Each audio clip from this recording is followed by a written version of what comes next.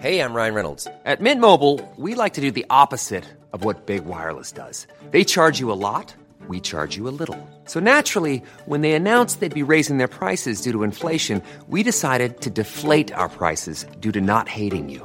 That's right. We're cutting the price of Mint Unlimited from $30 a month to just $15 a month. Give it a try at mintmobile.com/switch. $45 up front for 3 months plus taxes and fees. Promo rate for new customers for limited time. Unlimited more than 40 gigabytes per month. Slows full terms at mintmobile.com. Welcome to History Hack. If you didn't know by now, we are the revolution. That means we're sharp, witty, lots of fun, but it also means that we're essentially the peasants in Les Mis huddled round a table in the corner of the bar with no money. If you enjoy the show, please do support us. We have a Patreon account by which you can donate a small monthly sum in appreciation of what you're hearing. Alternatively, we have Ko-fi, in which you can just do a one-off donation as a thank you if you particularly enjoy a certain episode. Either way, we massively appreciate all of your support. Hope you enjoy the show. Hello, welcome to another pole position. I haven't had one of these in a while, so I thought I'd mix it up a little bit. No more World War II. Well, we got World War II scheduled down the line, but I decided to go a little bit out of the box. I've got David Gralik, who is back. He did some Napoleonic shizzle with us a couple of months ago, and I forced his hand into coming to do something on Poniatowski. Many of you have no frigging clue who the hell we're talking about, so we're going to tell you a little bit about him. David, hello, welcome back. Hello there. So this time round, we're actually, by the way, FYI to everyone, we're winging this one because I don't create any questions because I want to put David on the spot and wind him up a little bit because I like it when it gets wound up. I don't know, how are you feeling? We are talking about this time of history when improvising is a very popular thing. For example, in poetry, you've got this great improvisation by Mickiewicz, for example. So, go on, give us a poem. Improvise us a poem. Go on, go for it. Go for it. Do it. Oh no, please. We can go on to AI, and I can ask, write me a poem about Poniatowski. Oh my God, I'm so going to do that. Right, I'm going to ask you a first question. Then I'm going to go to AI while you're answering this question, and I'm going to ask AI to write me a poem about Poniatowski, and then I'm going to read it to all of you. And improvisation. God, I can't even talk today. Okay, listen. So most of you have no idea who we're talking about. I have a borderline idea of who we're talking about, enough to probably hold a very basic conversation. But like in literally 2 lines, you got 2 lines and I'm counting. Who was Józef Poniatowski? Very shortly. Incredibly shortly. 2 lines, and then we'll actually talk a bit more in-depth about him. To be very shortly, he was a Polish general who lived in end of the 18th century and in beginning of the 19th century during, for example, the Napoleonic Wars. And he was also the only foreigner who became a Marshal of France, which is very significant for this person. So that's why, for example, when people discuss Napoleon's marshals, they also need to say a few words about Poniatowski. Okay, look, I'm still trying to do this AI thing, so let's. I'm going to make you talk a little bit more. So, Poniatowski, what do we actually know? Well, what do we know about his early life? Because we're going back quite far in history. It's not like, I don't know, we're looking at the 1920s or something. Yeah, that's a very interesting thing because Poniatowski was born in a very specific moment in history because he was born in 1763 and he was born in Vienna. So we are talking about a person from Polish history but born in Vienna. And the reason for it was because his father, Andrzej, was a general in the Austrian army. So obviously he lived in Vienna. And his mother was Teresa Wodkiński. So his mother was a Czech, in fact. And in general, this time in history is a time when cosmopolitanism is very popular, especially among noblemen, or more specifically aristocrats. So this situation where we got, a Polish father, Czech mother, German Polish mix, or another variants. It's in fact very very popular, right? So, for example, that's why Poniatowski quite quickly learned three languages because he spoke in Polish to his father, in French to his mother, and to German in German to other people. Right. This was this kind of society when this was this mixture of cultures. And this is this thing. For example, if we say about his nickname, because Prince Poniatowski is sometimes called Pepi, and the reason for that is because Pepi is diminutive of the name of the Czech version of name Josef What? or Josef. No, really? Yeah. So sometimes you can find in Polish literature that Poniatowski is called Pepi or Prince Pepi, and this is because Czech variant of his name. Because his mother was from Bohemia or Czechia. So okay, that's interesting. I didn't even know that. That's something. God, you're going to teach me a lot today. Right, listen, hold on. I've generated this poem. Are you ready? Okay, I'm going to read us a random poem. In Poland's land, a hero hailed. Józef Poniatowski, brave and unassailed, born in the year of 1757, a warrior's spirit toiling for heaven. Young Józef, filled with valor bright, through tumultuous times he would ignite. The flames of freedom burned within his soul, a beacon of help his destiny's role. With sword in hand he rode on the field, a noble general his men would wield, leading the charge with boundless might, Poniatowski's valor shining in the fight. Against Napoleon's foes he stood tall, from Italy's plains to Russia's frigid sprawl. His army loyal and fierce as flame, together they fought an unbeatable name. But fate's cruel hand would soon befall, as battle cries echoed destiny's call. Upon the fields of Leipzig's submerged in strife, Józef Poniatowski gave the ultimate sacrifice. His regiment shattered, his body defiled, yet his spirit lived on, untouched and wild. For Poland would remember the hero's renown, an icon of bravery, never to be brought down.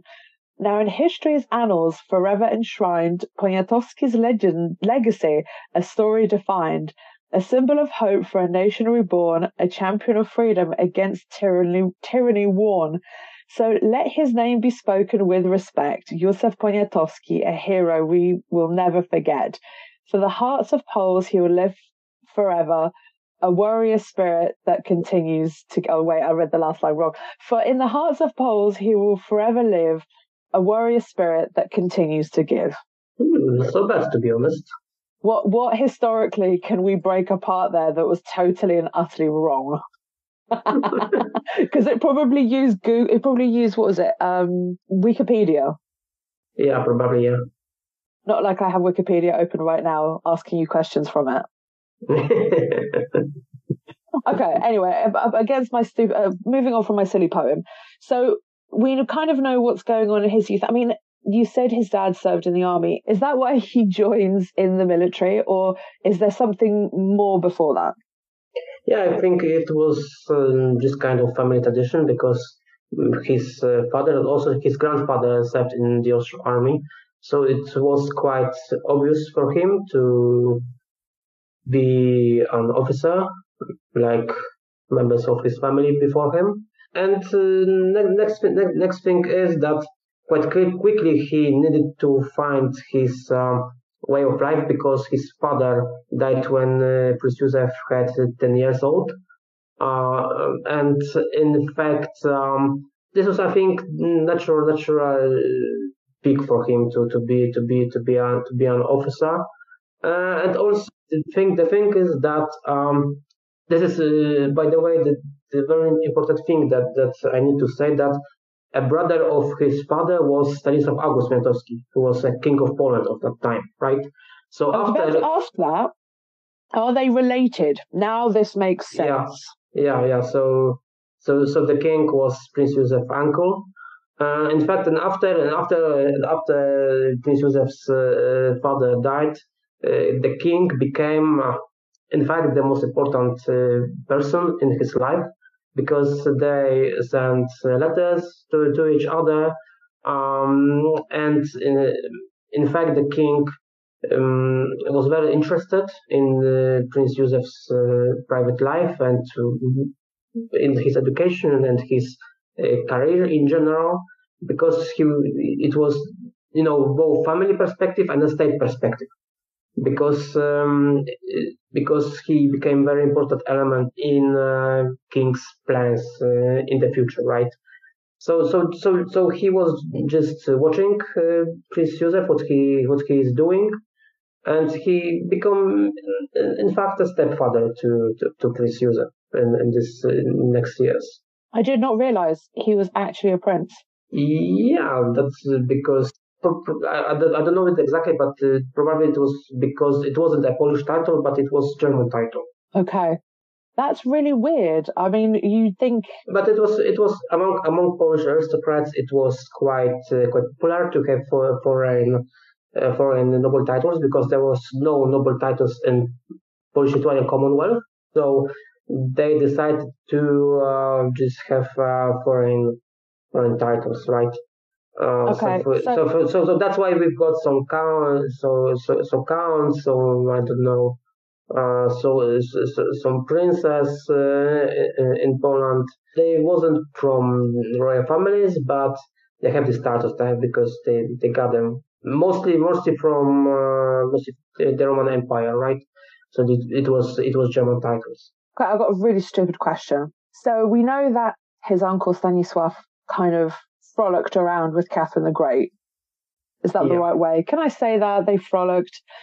Do you know if they ever met, or he ever met Catherine the Great? I think not. There was a thing that Prince Joseph was with Stanisław August in some place that they have a plan to meet with Catherine, but she didn't come. So probably they have never met. Very rude. But he had contact with her son, Tsar Paul. Because there was some family issues, but we will talk about it later. Okay, so where have we gotten to this stage? We had a lot that's going on to this stage. So what happens to him? Well, you've got the Polish partition period, which happens because of Stanisław August. By the way, totally suck at this part of history. Don't quote me for anything I say, because I just know there was a partition period and I know what happens in the partition period, but I still suck at what happens, like how it comes about. So where is he when that's is he in the military by this stage? What is going on? In fact, when the first petition took place, he was just a child, because the first petition was in 1772. So he was 9 years old, in fact. So he couldn't do nothing. Of course, the situation changed in the next years. So, as I said, he served in the Austrian army. He started normally like people from his social group as an officer. He became second lieutenant, but he promoted quite quickly because of his connections, of course, but of course also his talents, because he just was a very talented officer and very brave. For example, quite quickly he won a bet to go through the Elbe River only on his horse, and there was also war between Austria and the Ottoman Empire, and he fought in this war. He fought, for example, in the siege of Shabat's fortress. He was badly wounded in that siege, but he saved the life of Karl von Schwarzenberg. He was a very important figure in next years for the Austrians. And in fact, their relationship had a very tragical finish, but we will talk about it a little bit later. And anyway, after this war, he continued his career in the French army. He was officer of the Austrian cavalry, and next he was at the camp of the Empire. He was in this war, but in the end of 1780s, he was asked to come to Poland because the period of Great Sejm started. To people who don't know that, the Great Sejm was the Polish parliament who became who started a time of reforms in the Polish Commonwealth because Hold on. This is the May the 3rd Constitution, right? Yeah. Okay. So for people that don't know what the May 3rd Constitution is, please explain why we always have a holiday on May the 3rd. Yeah, because it's in fact the first European Constitution. So Poles aren't that barbaric. We had a constitution, the first one in Europe. Hello. Yeah, some people discuss that in fact first was Corsican constitution, but there's some sort of discussions. But in fact, Polish constitution was act was a little bit longer. As a law. So there is discussion, but in the Polish Commonwealth was established state, etc. And Corsica was just a part of the Genoa Republic, which was during the rebellion, etc. So what has all of this? Why? So sorry, let's start again. He's come back to Poland. He's been called back to Poland. The Sejm is basically creating the Constitution of the 3rd of May. Yeah, in fact, talk to me. I don't know what's going on. Why is he that? Yeah. What is he doing? I need to know what is happening because this is a bit chaotic. He's coming, he's going, what's going on? Yeah. In fact, this the Great Sejm period started a lot of reforms. Also the army reform. And for the state, it meant that the army became much larger, right? In the beginning of the 18th century, the Polish army had something like 20,000 men, and the parliament decided decided that the state had to have 100,000 men. So that's a large jump from 20 to 100,000. Yeah, five times larger. So what is one of the most important things that the army needs? Officers, right? So the parliament started an action of collecting Polish officers who served in foreign armies. And Poniatowski was one of them. He was talented. He was part of the royal family. He had military experience because he fought in the Austrian-Ottoman War.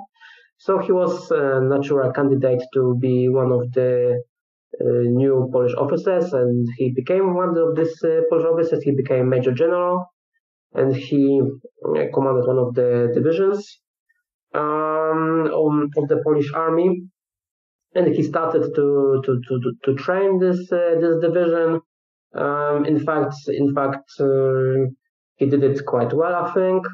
But he had a lot of things to do because the state of the Polish army at that time was, in fact, very bad. It was just a mess, and he needed to do many things. Like he needed to start his day at 3 or 4 a.m. and end it in the evening, right? To do 3 or 4 a.m. Does anyone know what time that looks? I don't even know what time that looks like outside. Too early. Yeah, barbaric time. Yeah. Anyway, keep going. Yeah. Anyway, next we've got this whole situation with the constitution, right? That the constitution was established, and it was clear that there will be war between Poland and Russia. So, why? Because the Russians didn't like the constitution. The Russians don't like anything, so. Yeah, but in fact, they didn't want to have a situation when Poland became a stronger state, because if Poland had more power, they would claim the lands that the Russian took from Poland, right? During the first partition, for example. This is history repeating itself continuously. I can just see it, hear it. Russia doesn't want Poland to be strong because it will take land. Oh no, sorry. Yeah. And on the other hand, we've got this case of the Confederation of Targowica, which was in fact a group of Polish traitors which didn't like the constitution, and they want to have status quo before the Great Sejm period. So they asked Catherine to help them to take power in Poland, and she said yes. So the Russians invaded Poland, and there was a war of 1792 between Russia and Poland. And in this war, Prince Poniatowski commanded Polish force in Ukraine. The problem for him was that there was big problem that the Russians had more larger army. So in fact, he could only retreat from Ukraine. But in that time, for example, he won Battle of Zieleńce. It was in fact the first major Polish victory in, I don't know, more than 150 years or something. Oh, really? Maybe little less. First time since Battle of Vienna, so 110 years. 16 something was Vienna, wasn't it? 1683, yeah. So 110 years, right? At least I got the first two numbers correct, okay. By the way, it shows how deep was the crisis of the Polish army, right? Wow. That we've got this 110 years between the two major Polish victories, right? And the interesting thing is that after this victory, the Virtuti Militari order was established. Nowadays, it's the highest Polish military decoration, but it was started after that battle.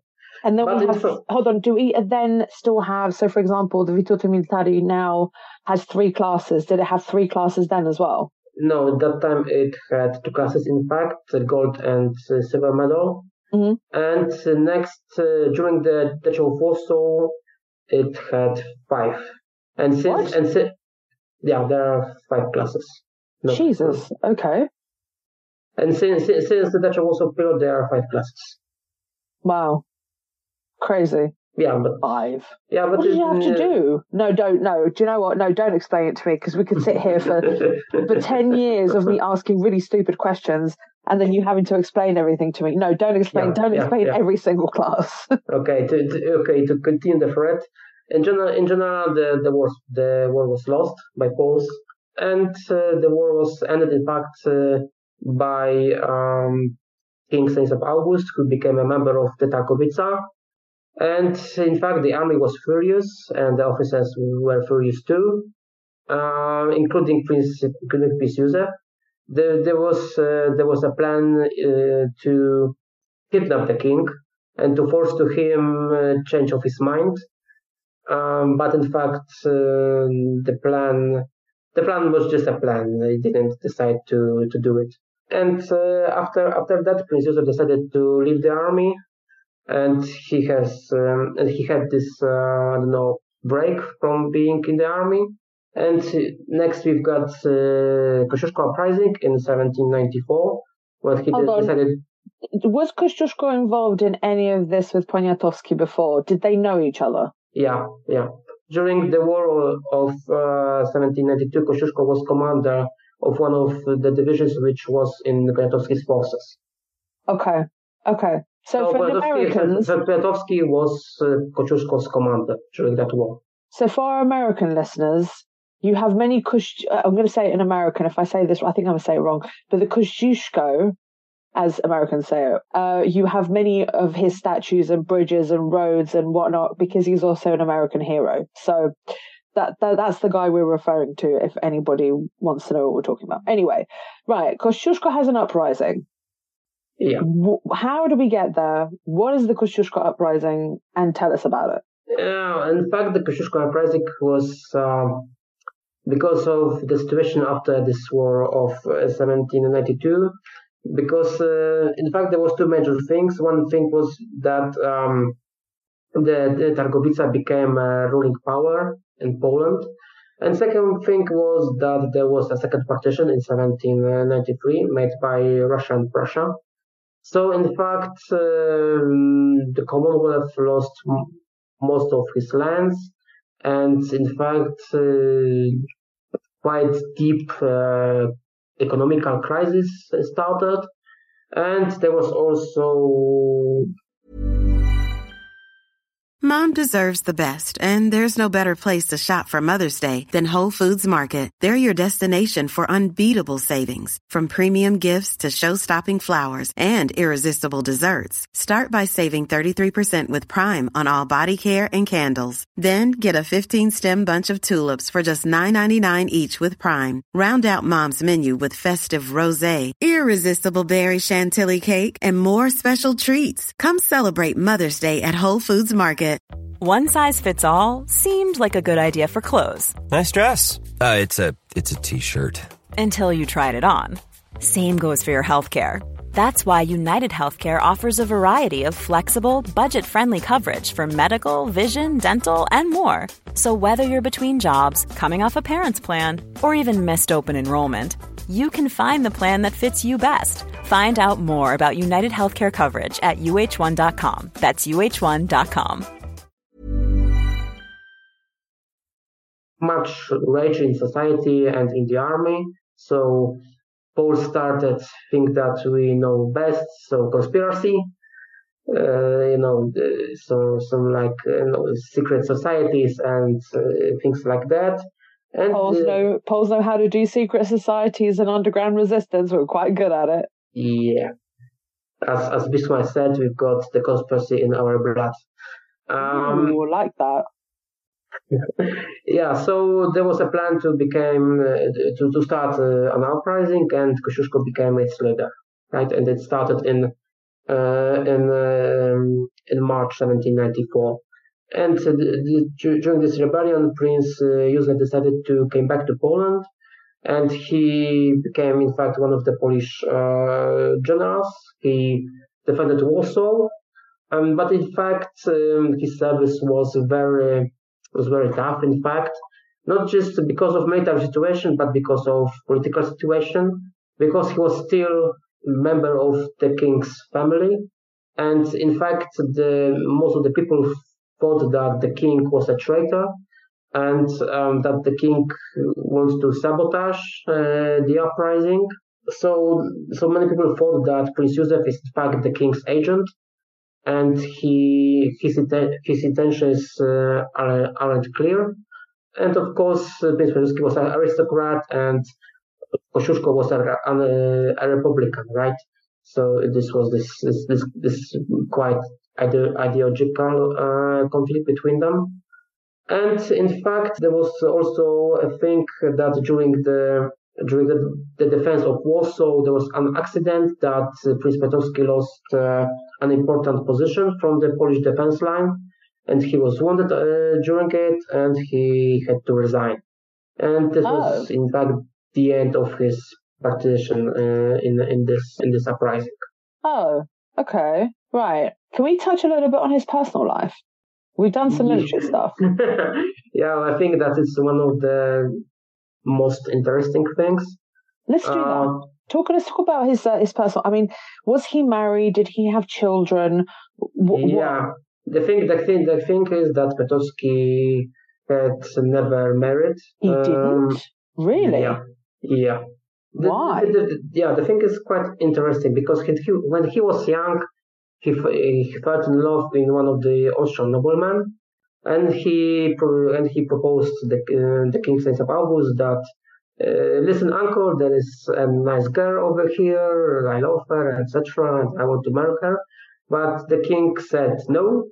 When you will come to Poland, we will find you better woman for you from your social position, right?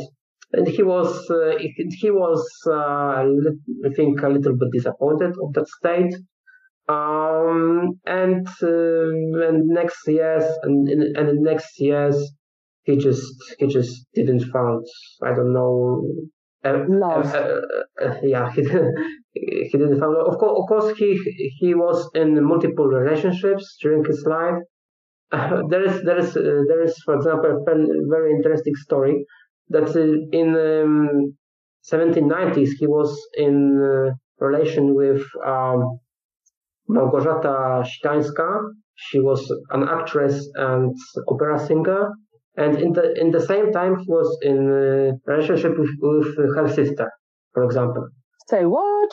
Yeah, and the more interesting thing is that there is a story described by one of the foreigners which lived in Warsaw at that time, that there was a conspiracy made by three Polish noblewomen, that they decided to end this relationship between Sztańska and Poniatowski.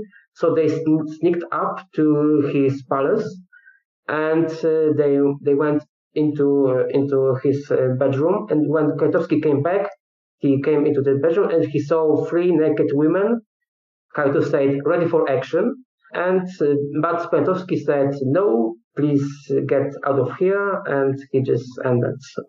Hold on, he had three naked women in his bed, and he said no.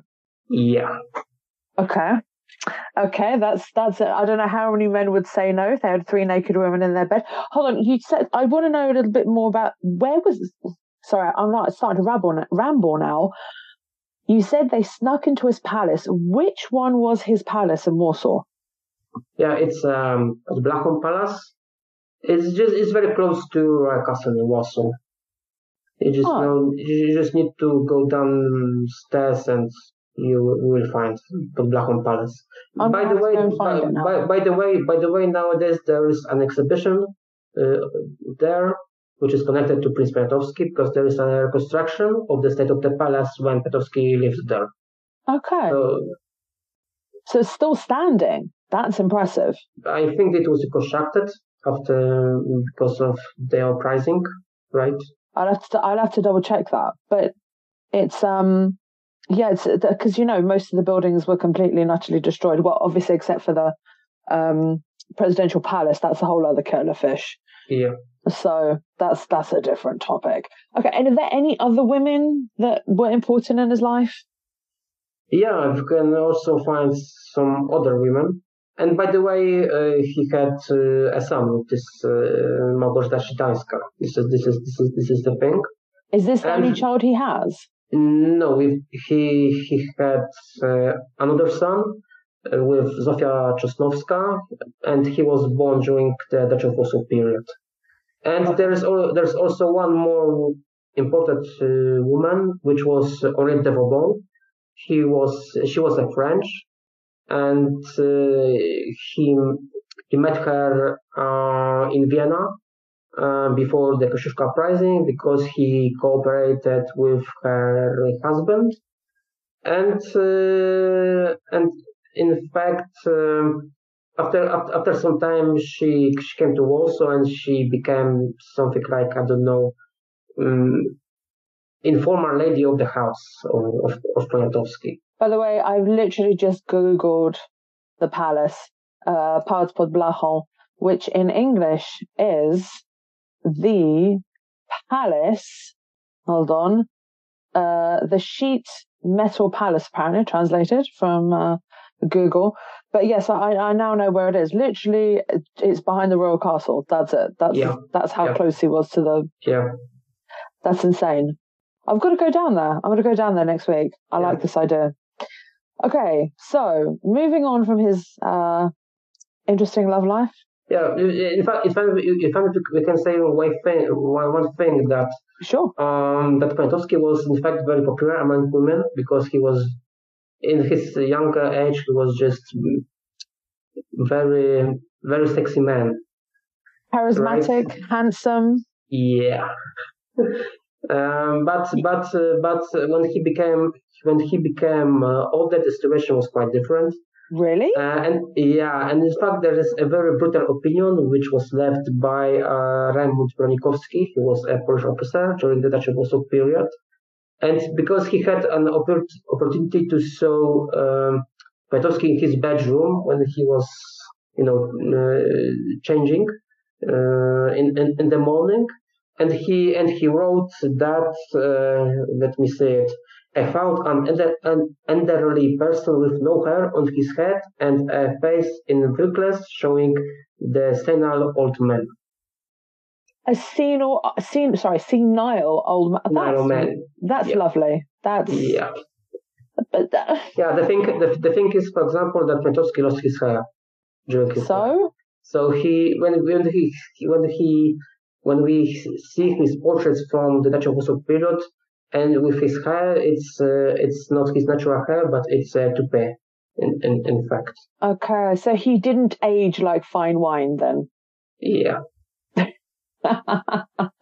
Okay, so you keep mentioning the Duchy of Warsaw. Yeah. Tell us a little bit about what Poniatowski is doing. And first of all, for people who haven't listened to your previous podcast, first of all, tell them what the Duchy of Warsaw is before we go into the whole spiel. Yeah, in fact, the Duchy of Warsaw was a state created by Napoleon in 1807, and it was created from part of the lands which was taken by the Prussians during the partitions. So, in fact, it was a Polish state which hadn't named Poland, in fact, because of some political reasons. And in fact, it was a French protectorate. It wasn't fully independent state. And Poniatowski had quite significant role in that state. So tell us about his role. What does he do? Why is he so important? Yeah, we need to start in autumn of 1806, so before the duchy was created. Because in fact, when the French came to the Polish lands, they wanted to have support of the Poles. And in fact, when in the first weeks, the most important person in the military sphere was General Dąbrowski, and that was because Napoleon knew Dąbrowski, and he could just tell him to organize Polish army. But in fact, the situation became a little bit more complicated during the campaign, because the French took Warsaw, and Warsaw was Prince Józef. And in fact, there was a plan to establish Polish government, Polish authorities, and of course there was a question of personalities who were the candidates to be in this government.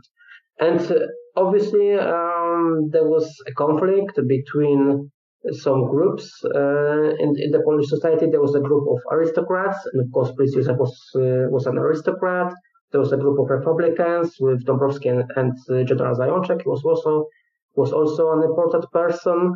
And in fact, Napoleon decided to give decisive role to the aristocrats.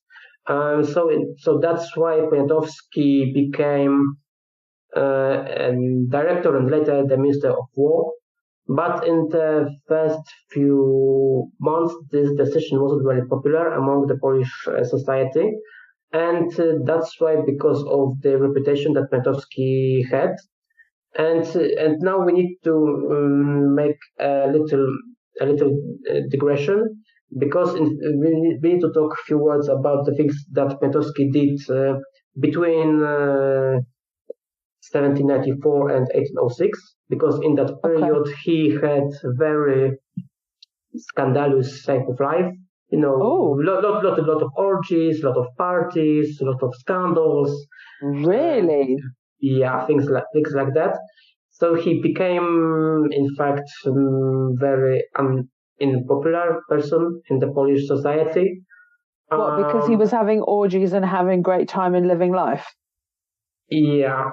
So in general, the Poles thought that it's inappropriate, that there was the partitions, that there is no Polish state, so there is no occasion to have a party. Yeah, right? I guess, I mean, they're right in a way. If the country's suffering and he's out there having a whale old time, it's kind of a little bit like, shitting on your front doorstep, really. Yeah. So in fact, the Poniatowski wasn't very popular in 1806, 1807. And of course, there was this thing, political thing between Poniatowski, Dąbrowski, and Zajączek. If you want to know more, you can listen our previous program. I taught there about it much more. And in fact, during this Detective Warsaw period, Poniatowski wanted to make his position stronger because he had to fight for his position, right? He was this minister of war, but for example, the first commander-in-chief of the Polish army was Marshal Louis Nicolas Davout, so the French.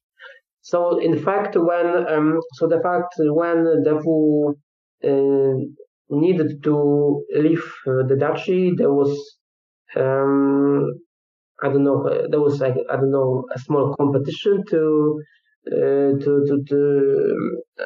the position of the commander-in-chief of the Polish army, and Davout needed to choose between these three Polish generals, so Poniatowski, Zajączek, and Dąbrowski. And he finally decided to choose Poniatowski. And for example, Józef Szymanowski, who was aide-de-camp of Davout, wrote that the quite important role in developing relations between Davout and Poniatowski had Poniatowski's sister. That she organized a party for Davout, and she said that he is a great person, etc. Said a lot of stuff, that he is a great marshal and great commander, that he is the best. And things Did like they that. have sex? To be honest, I don't know, but probably not. She was just very enthusiastic. Enthusiastic, yeah. It's a good word. She was very enthusiastic or smitten by him. I mean, I'm assuming even though he was apparently an old senile man, he probably did have some sort of charm about him. To be I don't know. Probably she just wanted to. She wanted to do the best thing for her brother, right? Okay, fair enough. So in fact, Poniatowski became this commander-in-chief of the Polish army.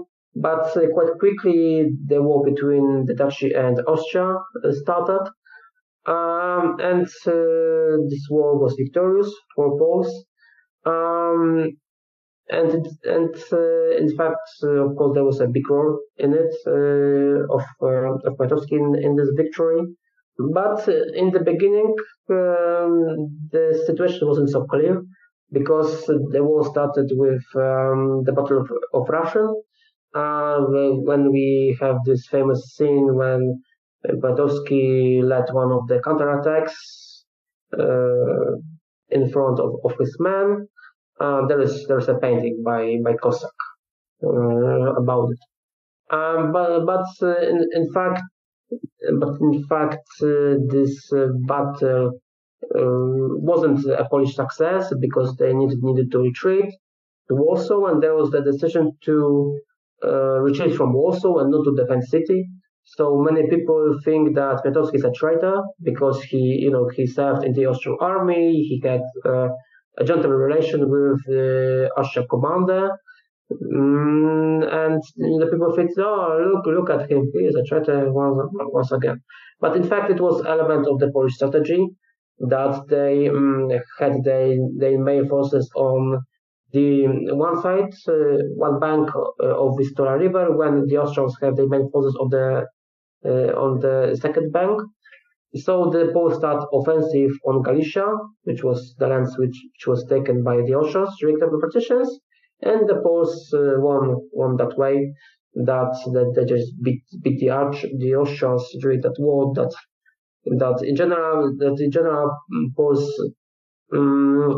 didn't have as many forces as the Austrians, but in fact they got this advantage in Galicia region, right?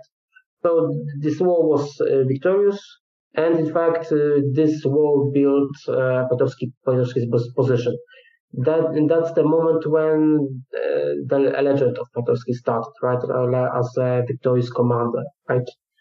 So there was no Poniatowski libertine, no Poniatowski playboy, but was Poniatowski great commander, Poniatowski hero, right?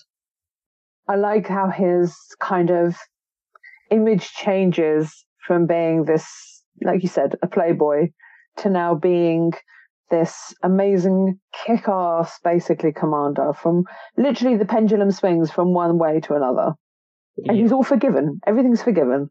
So what happens to him next? I mean, you've got success after success. Where does he go next? Kutaisi is, of course, the Russia thing, because there was a threat of the Russian invasion.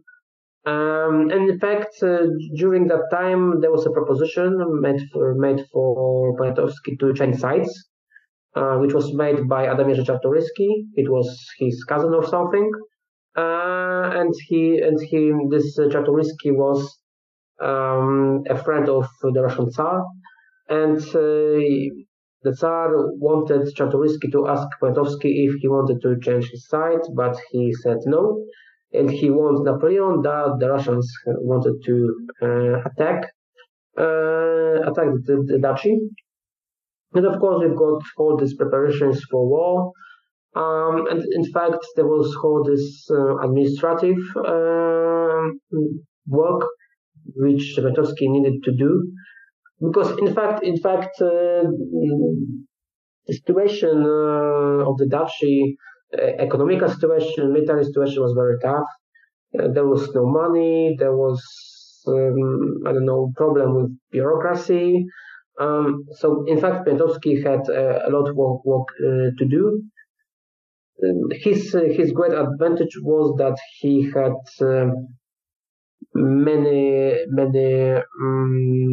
many talented people who work with him, like his chief of staff, General Stanisław Fischer, which was in fact the Polish version of Marshal Berthier, or even better version of Marshal Berthier.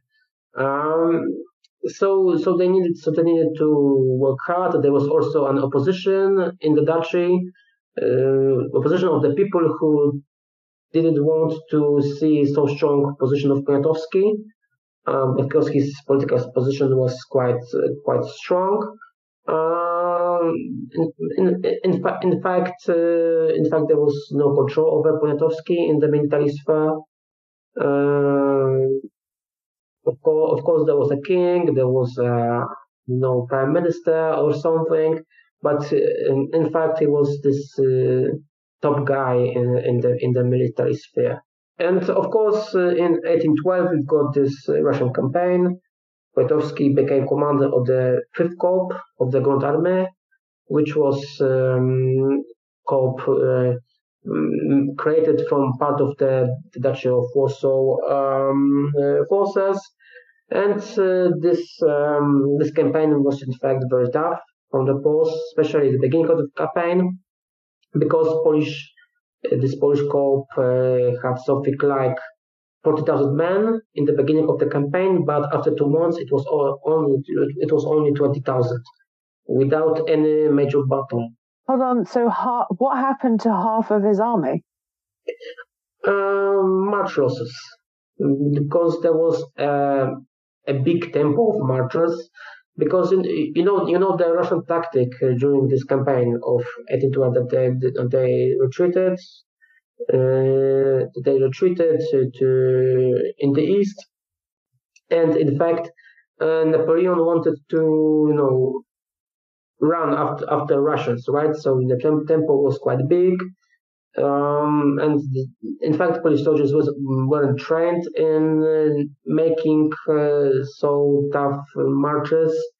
There was also a problem like in water with diseases and things like that. There was also an accusations made to Poniatowski, for example, by Napoleon themselves, that the losses are very heavy, and in fact they were very heavy. Like I said, there was a problem for the Polish forces, because this Russian campaign was a different situation than in 1809. But because during that war, the theater of war was quite small, and in Russia this theater of war was very large. So it was a new thing, and there was also, problem, for example, with the soldiers. There was many fresh soldiers in the army, and then they just didn't have enough health, enough condition to survive. So in fact, during these 2 months, we've got first major battle of Smolensk, when Polish forces fought quite well, and after that. And after that, we've got an episode called a meeting of conciliation, because Napoleon visited the Polish forces and he said, "Okay, Poles, you fought very well." He said a few kind words to Poniatowski also. So it was after criticizing Poniatowski in this first few weeks, then we've got some props made to Poles in that battle. And next we've got Battle of Borodino, which was the biggest battle of that campaign. And Poniatowski commanded his corps on the right flank of Napoleonic forces. And there was a problem because terrain was very tough to fight, because there was mostly forests. And in fact, fighting there wasn't very successful for the Poles. There were big problems to fight with Russians. But in fact, they conquered position that they needed to conquer, but with big losses and big waste of time. And next we've got this whole conquering Moscow, whole retreat thing. And during the retreat, there was an accident that Poniatowski got injured because Poniatowski fell from his horse, because there was an ice and things like that, and he had an accident and he became injured, and he came to Poland. Did he recover from this injury? Yeah, but it took him a few weeks. And of course we've got this Kadashovik of the Russian campaign. And the question was what to do next, right? Because some Polish politicians decided to start negotiations with the Russians to change sides. And in fact, Poniatowski was he didn't like this idea, but he needed to respect the people who wanted these negotiations. And that's why the reason why he chose to retreat to Krakow, not retreat to Germany strictly, but go to Krakow. And there was in Krakow there was negotiations made, and in fact, Poniatowski decided to stay on the Napoleonic side. But in fact, it was a quite tough decision for him. There is a story wrote by his friend that one morning he came to his apartment and he saw Poniatowski sitting on his bed with 2 guns nearby his bed, and he asked what it means, and Poniatowski said that he considered if he want to leave, right? So he was close to commit suicide, in fact. So it was a very tough decision to him to decide that he stay on the Napoleonic side. Wow. Yeah. Quite intense, really. Yeah.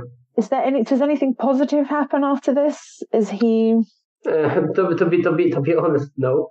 Oh, for God's sakes. Can't you give me something? Where is there happiness in Polish history? There is no happiness. Yeah, sorry. Polish history. Fine. Okay. Tell us. In fact, the Polish forces came to Germany to be part of the Napoleonic army. They fought in the campaign of 1813, and they was in fact very successful during the campaign. They fought very well, much better than in 1812. Poniatowski himself was commanding very well also, and all of this ended during the Battle of Leipzig, in fact.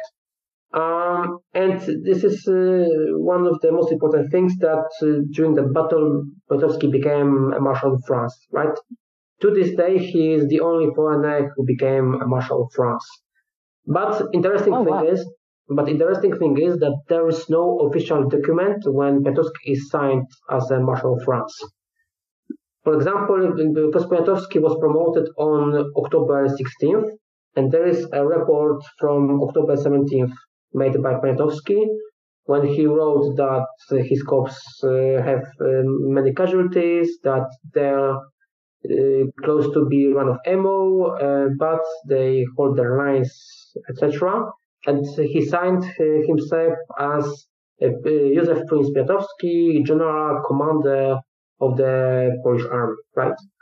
So he was this French Marshal, but there is no document he signed as Marshal of France. He was this Marshal, in fact, by 3 days. Oh, wow. Yeah, because during the last day, Poniatowski got order from Napoleon to cover the retreat of the Napoleonic forces, and this is the story that the only bridge which was a way out from Leipzig was destroyed too early, and big part of the Napoleonic forces were cut off, and Poniatowski needed to go through Elster River, but the current of the river was rushing, and Poniatowski was wounded 3 times during the battle, and he was just too weak, and he drowned in Elster River. And his body was found a few days after the battle. Thing is that one of the persons which said that this is Poniatowski's body was Schwarzenberg, right? So this guy who was rescued by Poniatowski in 1780s, right? Because they fought against each other during the Battle of Leipzig. So that's why I talked about this tragic ending of their relationship, right? How old was Poniatowski when he died? He was 50, right? Yeah, 50.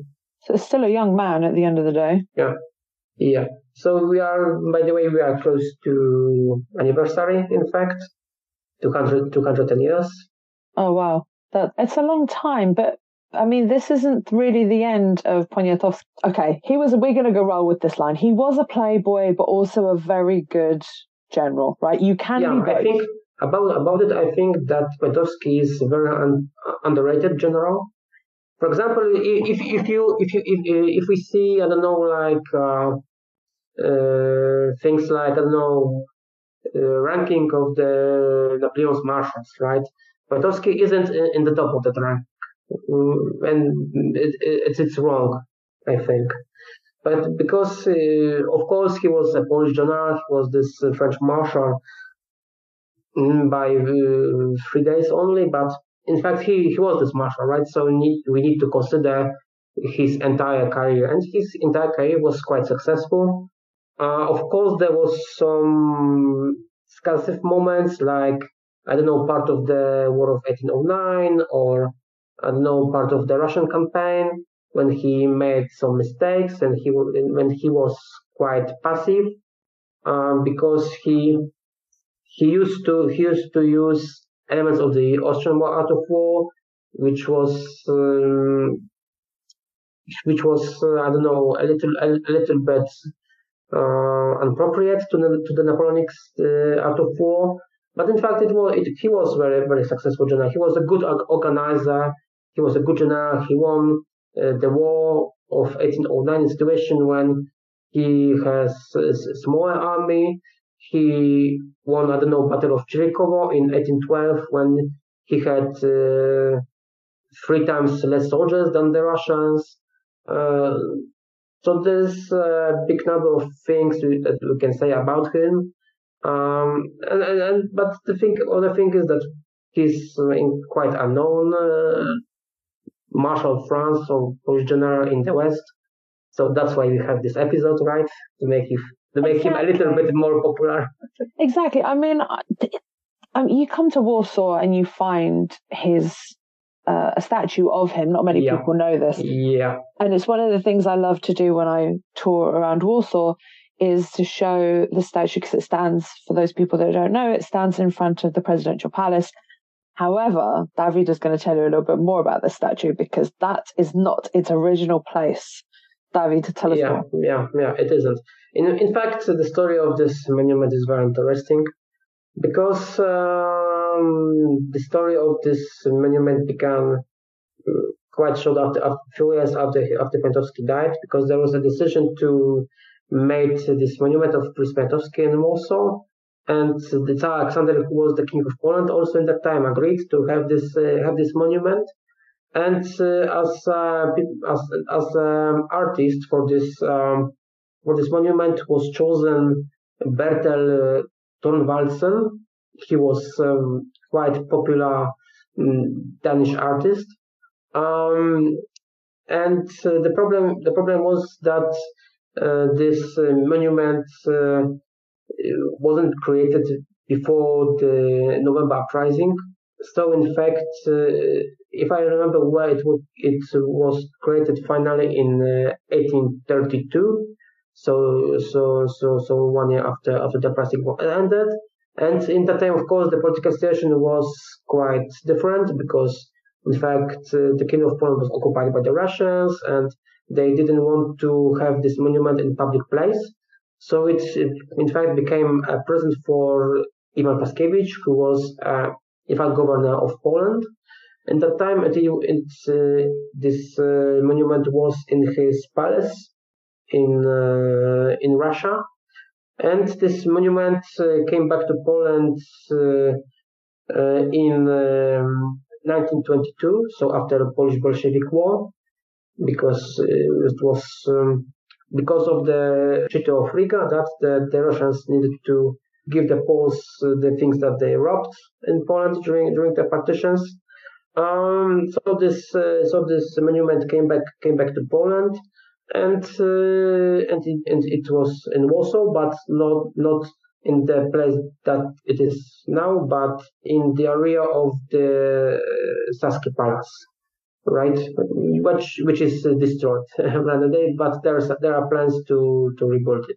Yeah, they're doing excavations right now. So if anybody's around Warsaw, go ahead and have a look at the excavations that they're working on. Really interesting stuff they're finding. Maybe we need to get one of their archaeologists on board so they can come and tell us the kind of really cool stuff that they've found. Yeah. Okay, so tell us a little bit more. I mean, because obviously we've been sitting here and talking forever, but people can sit and suck it up.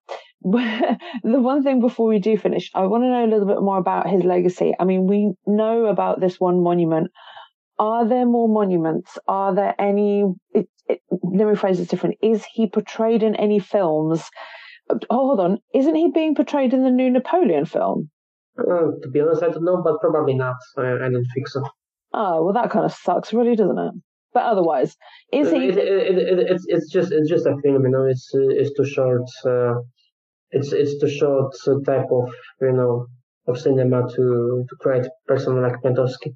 But he deserves a Polish movie. That's not just a Polish movie. Maybe we just need to pitch him to get a TV series, because if you've got a Playboy, I mean, come on, that sells. Sex always sells, right? Yeah.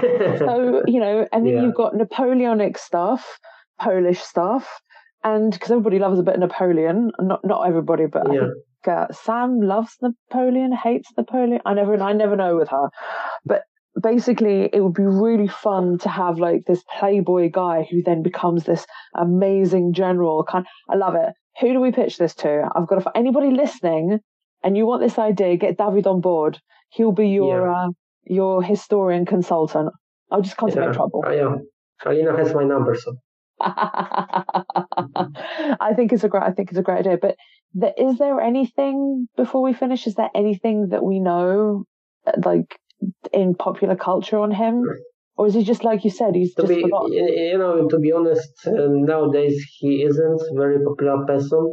But it's kind of obvious that the people from more ancient history are not so popular in the Polish history. Maybe some exceptions from the 17th, century, like, Polish winged hussars and things like that.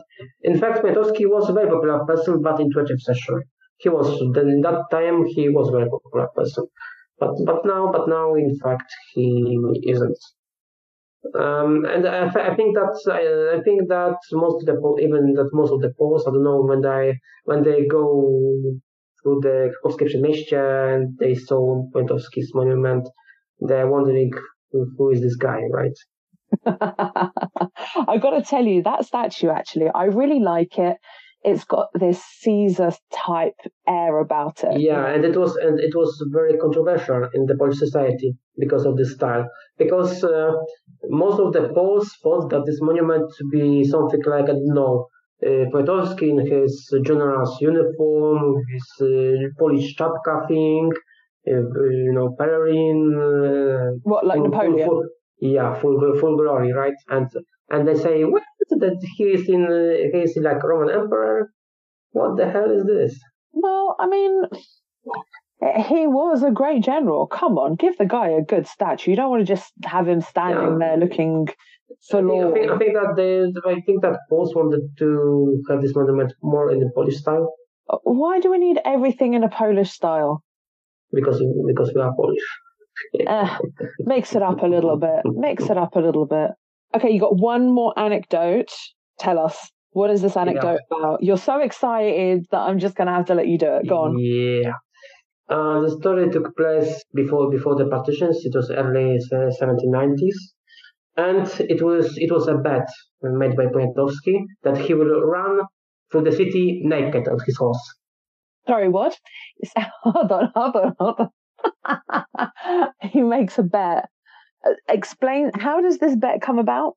The bet was that Poniatowski needs to ride naked on his horse through the whole Warsaw. But why? I don't know. Okay, so it was just anyway. Keep going. It was just a bet. Okay, keep going with this bet. And he won it. Hold on, he rode naked through the city. Yeah. Oh, hold on. Yeah. Wait, how old was he at this stage? This was before the second partition, did you say? Yeah. So he'd have been in his 30s?